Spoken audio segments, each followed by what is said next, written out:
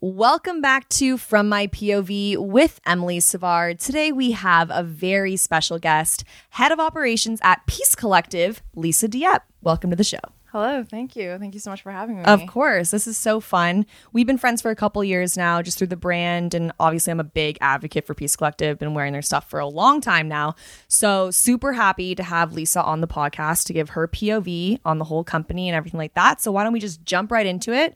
Where did you go to school? Where'd you grow up? All that kind of background info. So I've been a Toronto girl pretty much my entire life. I was born and raised in Parkdale. Okay. I went to school for finance actually at Ryerson. Okay. At the Ted Rogers School of Business.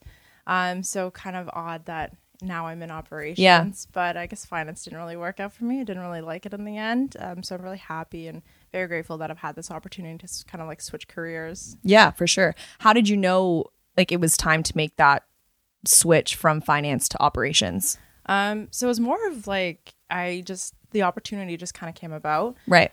So I had actually met my two partners now, Yanel and Roman, at one of the events that one of our retailers at the time was throwing. Okay. Got to know them, became friends with them, and funny enough, like I was just looking at like what is Peace Collective at that time. I had no idea what it was. Okay. And I was just looking at what they were doing. I'm like, you guys are doing this all wrong. Like you guys could do this wow, a little bit better. Okay. And there were, it wasn't like a big brand or anything at that time. There was a little bit of momentum, but it was interesting to me. So I said, you know what, like I'll help you out here and there. Yeah. At that time, I was actually working as a fund accountant. On Bay Street. So pretty boring stuff. Right. Day in and day out. And yeah, I just kind of like took on a little bit more each and every day. Just decided to help them out a little bit more. It's obviously a little bit more like exciting and fulfilling than sitting on a computer, definitely spreadsheets every single day and doing the same thing every single day. Yeah, and it's so interesting you say that because a lot of people who I found in this space like have switched careers and they found that their like first job was so boring, like they're just like that was not for me and like decide to make that switch. Also crazy because I never knew the backstory of you meeting, Yeah, so like that's so funny to me. I love that. I think a lot of people don't actually know this, that we've been in a relationship. Right. And we're now engaged. Yeah. But yeah, like that's how I actually ended up meeting both of them. Wow. Became friends with both of them. And then one thing led to another, jumped ship from my job and also like started this relationship as well. That is crazy. So when you moved over to Peace Collective, were you automatically just like taking over operations or was it like a step-by-step process to like get to where you are now? It's definitely a step-by-step because at that time there's only 3 of us. Right. And maybe one other person as well. So it was kind of like, like growing pains. You do a little bit here, do a little bit there. Everyone kind of like does like their own responsibilities. It was just like one thing led to another that kind of got me to where I am today. Right. What was the year this was all going down in? 2015. Wow. Yeah. Okay. And was there any storefronts like the one on Ossington at that time or no? No, not at that time. No, it was just completely like strictly online. Again, at that time it was a pretty small brand. Right. It was just one of those like Toronto brands. But I think, with Yanel and Roman's like vision, I think that it kind of propelled the brand to be like I would say like an international brand at this time. Totally. Yeah. It's very interesting too. I had a phone call with one of my girlfriends from home who loves Peace Collective and I was just saying about my day and like how I was having you on the podcast and she was like, it's so funny because I feel like at first everyone in downtown knew about Peace Collective, but then now everyone knows about Peace Collective. And I'm like, it's so true, right? Like how it like grew. It's a surreal feeling, to be honest with you. Yeah. And even to this day, if I see someone walking down the street and I see someone with our sweater or like wearing a piece from like years before, it kind of gives you like chills almost. Yeah. And what's crazy is that sometimes we'll travel and we'll see it in other countries too. And it's such a surreal feeling. Very cool. Very cool. And I love that too. My uncles live in Australia but they are from Toronto. And when they moved, I was saying like, you guys should get some Peace Collective stuff. This is like home is Toronto. And they're like 100%, like you need to send us some of that. And I'm like, totally. So were there any like challenges that you faced maybe like taking on a new role that you didn't know? And like you said, like kind of putting your hand in all the different cookie jars, like that you weren't expecting? A lot of challenges. Yeah. I'd like to call myself a firefighter sometimes because, sometimes like shit happens. Right. You kind of have to deal with them. You got to roll with the punches. Yeah. I would say definitely the biggest challenge is like learning every single day. Right. Which like I love to do. It's just when there's like a million and one things to do, it's a little bit hard to juggle. Yeah. So I'd definitely say like trying to juggle everything all at once is definitely a challenge. Yeah. When did you see the growth within the company, like adding more employees and everything like that? Like what year was that? I would probably say it definitely started like in 2016. Okay. 2016, 2017, like when we started to have more like have some of our stores. We opened our Ossington store first back in September of 2016. Right. Then we opened a couple of pop-ups, like one in Square One, which was right. a longer term one. Okay. One in Yorkdale. And then our Union Station store as well. Right. So, some people don't know that yeah. there is one at Union Station. I walk by it's and I'm kind of like, hard to damn. find. That's why. It's so cute though, and it fits that vibe so perfectly. Yeah. Do you know what I mean? And then you guys moving to Distillery, like I think that was like that's your vibe. Yeah. You know? We always want to be in like iconic like heritage places. So Union Station is a heritage building itself. Right. And given the opportunity to be in Distillery, that was like a opportunity we could not pass. Yeah, no. Because it's another heritage site. Like, how did that even come up? Like, so Distillery has always been like one of those places that, it was one of our dreams, like right. on our vision board kind of thing. Lo and behold, a space opened up. And so they asked us, do you guys want it? And we said, well, hell yeah. Yeah. So we did whatever we could to kind of make that happen. I spent pretty much all of last summer, I would say last year, and just kind of like building it out. Right. Just kind of putting the vision together. Unel has pretty much done all of our storefronts. We don't really work with any other like design firms. Wow, that is so like cool. And I build all the furniture and fixtures with his dad inside the stores. Like people just don't know that kind of stuff. Like literally working from the inside out. Yeah, like even our Union Station store as well. We built that with our own hands. Wow. But yeah, it's just an opportunity that you can't say no to. Yeah. I was a little bit sad because at that point the Ossington was so close to where I was living, right? And I could like literally see it from my doorstep. But then I was like, Distillery is way cooler anyways. Yeah, it's fine. a much bigger space. Yeah, and it's huge. And like I like the exposed brick wall. Like that's really, really cool too. Like the whole vibe. Your mission is obviously very unique as well. Can you just talk a little bit about that? Yeah, so for us, giving back has always been kind of like the heart of everything that we do. Yeah. So for us as a brand, we always want to make sure that wherever we're launching, we always have some sort of philanthropic arm to it. So one of our main goals for 2030 is to raise $1 million for all the different causes and all the different organizations that we hold true to our hearts. So right now we give back to kind of a whole bunch of different organizations. Our biggest one would have to be to CAMH for mental health. Yeah. So for every garment that you purchase through like our self line, we'll donate 10% to our CAMH. Right. And then we also donate to different food banks around Canada, but also into the US as well, which is something that's amazing. We just started doing in the past year or so. Okay. And then also giving back to UNHCR for refugee aid. Again, everything has always been towards like giving back. Yeah. And unfortunately, because of COVID, us personally, we can't actually go out and volunteer, but in the past we actually have gone as an entire team to go out and lend a helping hand wherever it is needed. Yeah, that's amazing. In the different organizations here in Toronto. Yeah. So hopefully once, COVID has kind of subsided and over, our whole team will be back out there either at the food banks or working at like the kitchens and stuff like that too. Yeah, that's amazing. What inspired that kind of take and that mission for a brand? Because obviously it's a lot easier to start a brand and just be like, I'm gonna make these clothes and take the money for myself and that's it, right? So like, what was the inspiration behind that? I think for like it's always been like a dream of his to have a give back. Right. It kind of stemmed from his trip over to Morocco when he was a little bit younger. Okay. He was over there teaching English to a lot of kids. And at that time, these kids were missing school because they're going out and panhandling, right? Okay. For their families. And they found that if you just feed the kids throughout the day, give them healthy meals, then they're more inclined to like focus or more inclined. They have more potential. So he was really inspired by that, and just seeing that, he was just thinking like, how can I help? How can I do this in any sort of way? So at the beginning of Peace Collective, it's always been giving back to a World Food Program. Right. Then we worked with Canadian organizations to give school meals within Canada, and then just kind of like expanding from there. So it's always been since day one. Amazing. It's always been giving back. Yeah. I love that. You guys have so many different lines, like NBA, MLB. Then you guys did NFL this year, and I was dying internally. But like yourself one, like how do you guys come up with all the different and decide on like, oh, we're gonna do like a Toronto heritage one, or we're gonna do this? Like, how does that come to life? So I would say it's a pretty complex like design system. Yeah. But obviously for us, like Toronto and our Canada collection, what we kind of rebranded as our Home Is collection, right, has always been like a pillar of ours.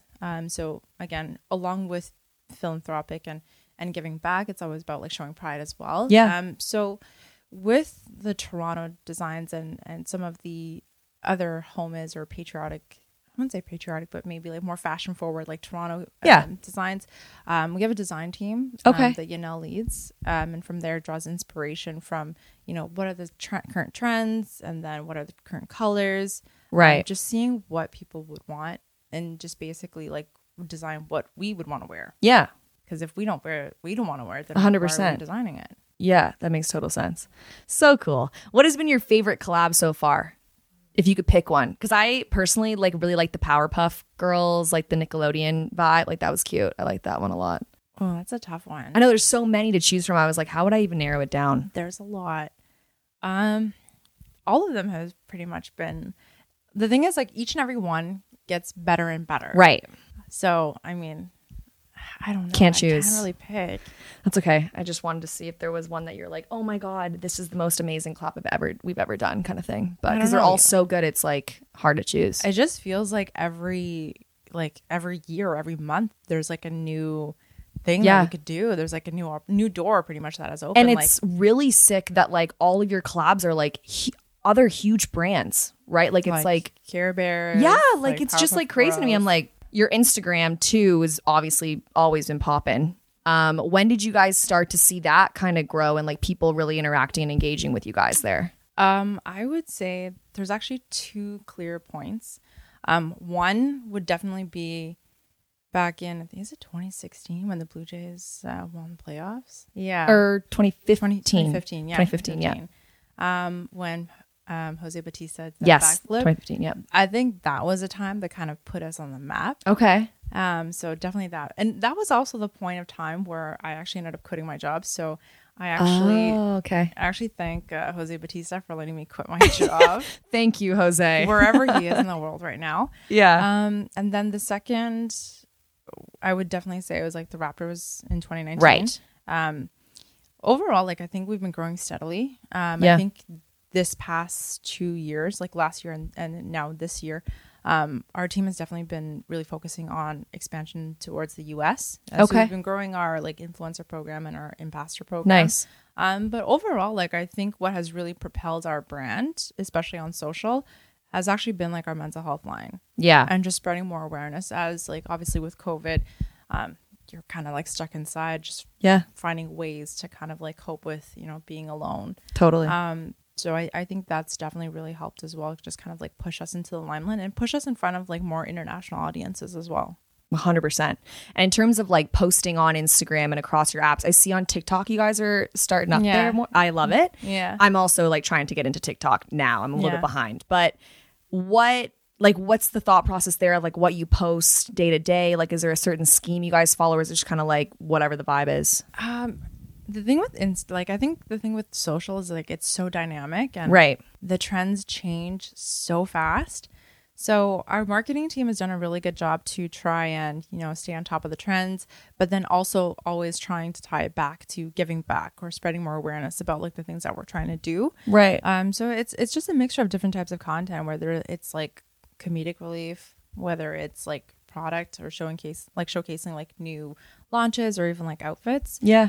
So it kind of falls into like those types of categories, but also trying to be like relevant and not being like, hey, like buy this, but it's also like, hey, this is what we do, this is who we are. Did you guys see like a crazy spike in your sales with sweatsuits when COVID hit? Yeah. because everyone's living everybody, and everyone wanted a cute sweatsuit. Yeah, do you know what I mean? Wanted like a matching sweatsuit. Exactly. Yeah. That's when like, because I feel it's hilarious to me because I feel like before COVID, like people were kind of like, oh, matching sweatsuits are cool, but like, what do I need that for? Yeah. And then that was like the look. Yeah, exactly. Now it's still the look, and I don't think sweatsuits will ever gonna go out. Will ever leave. Like, everyone has found comfort. Like, why the hell would you leave? No, it's so true. And it's like you can wear that comfort in so many different settings now, which I think is like even better. Yeah, and you don't actually have to think about like your outfit. You can just say, I want that sweatsuit, and you're done. Yeah, and totally dress up, dress down. Remember, I really wanted that pink matching bubblegum one that you guys had.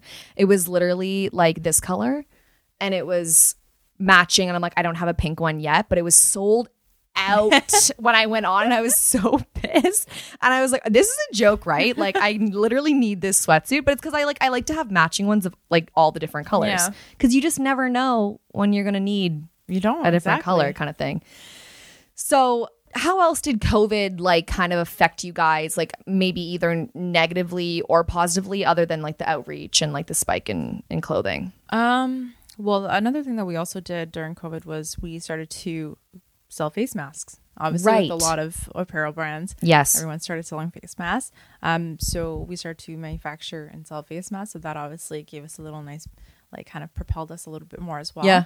I guess obviously the team dynamic was a little bit different because everything was so uncertain. Right. A majority of our team, I would say 98% of our team work from home. Right. And some of them still do work from home, which is completely fine. I think we've learned how to like adapt to it. I think that was probably one of the harder parts as well. Right. Is just how do you, it's hard to like communicate effectively through a screen. So that's definitely been a challenge, but I think now we're in a good groove. Yeah. We have people like have a mixture of like in office and like a hybrid. Yeah, exactly. Totally. So, which is nice. But yeah, I would definitely say those two things. And yeah, the volunteering thing where we as a team can't go out to volunteer, that was kind of a bummer too, but it'll come back eventually. What is the most common consumer feedback you get from people when they purchase?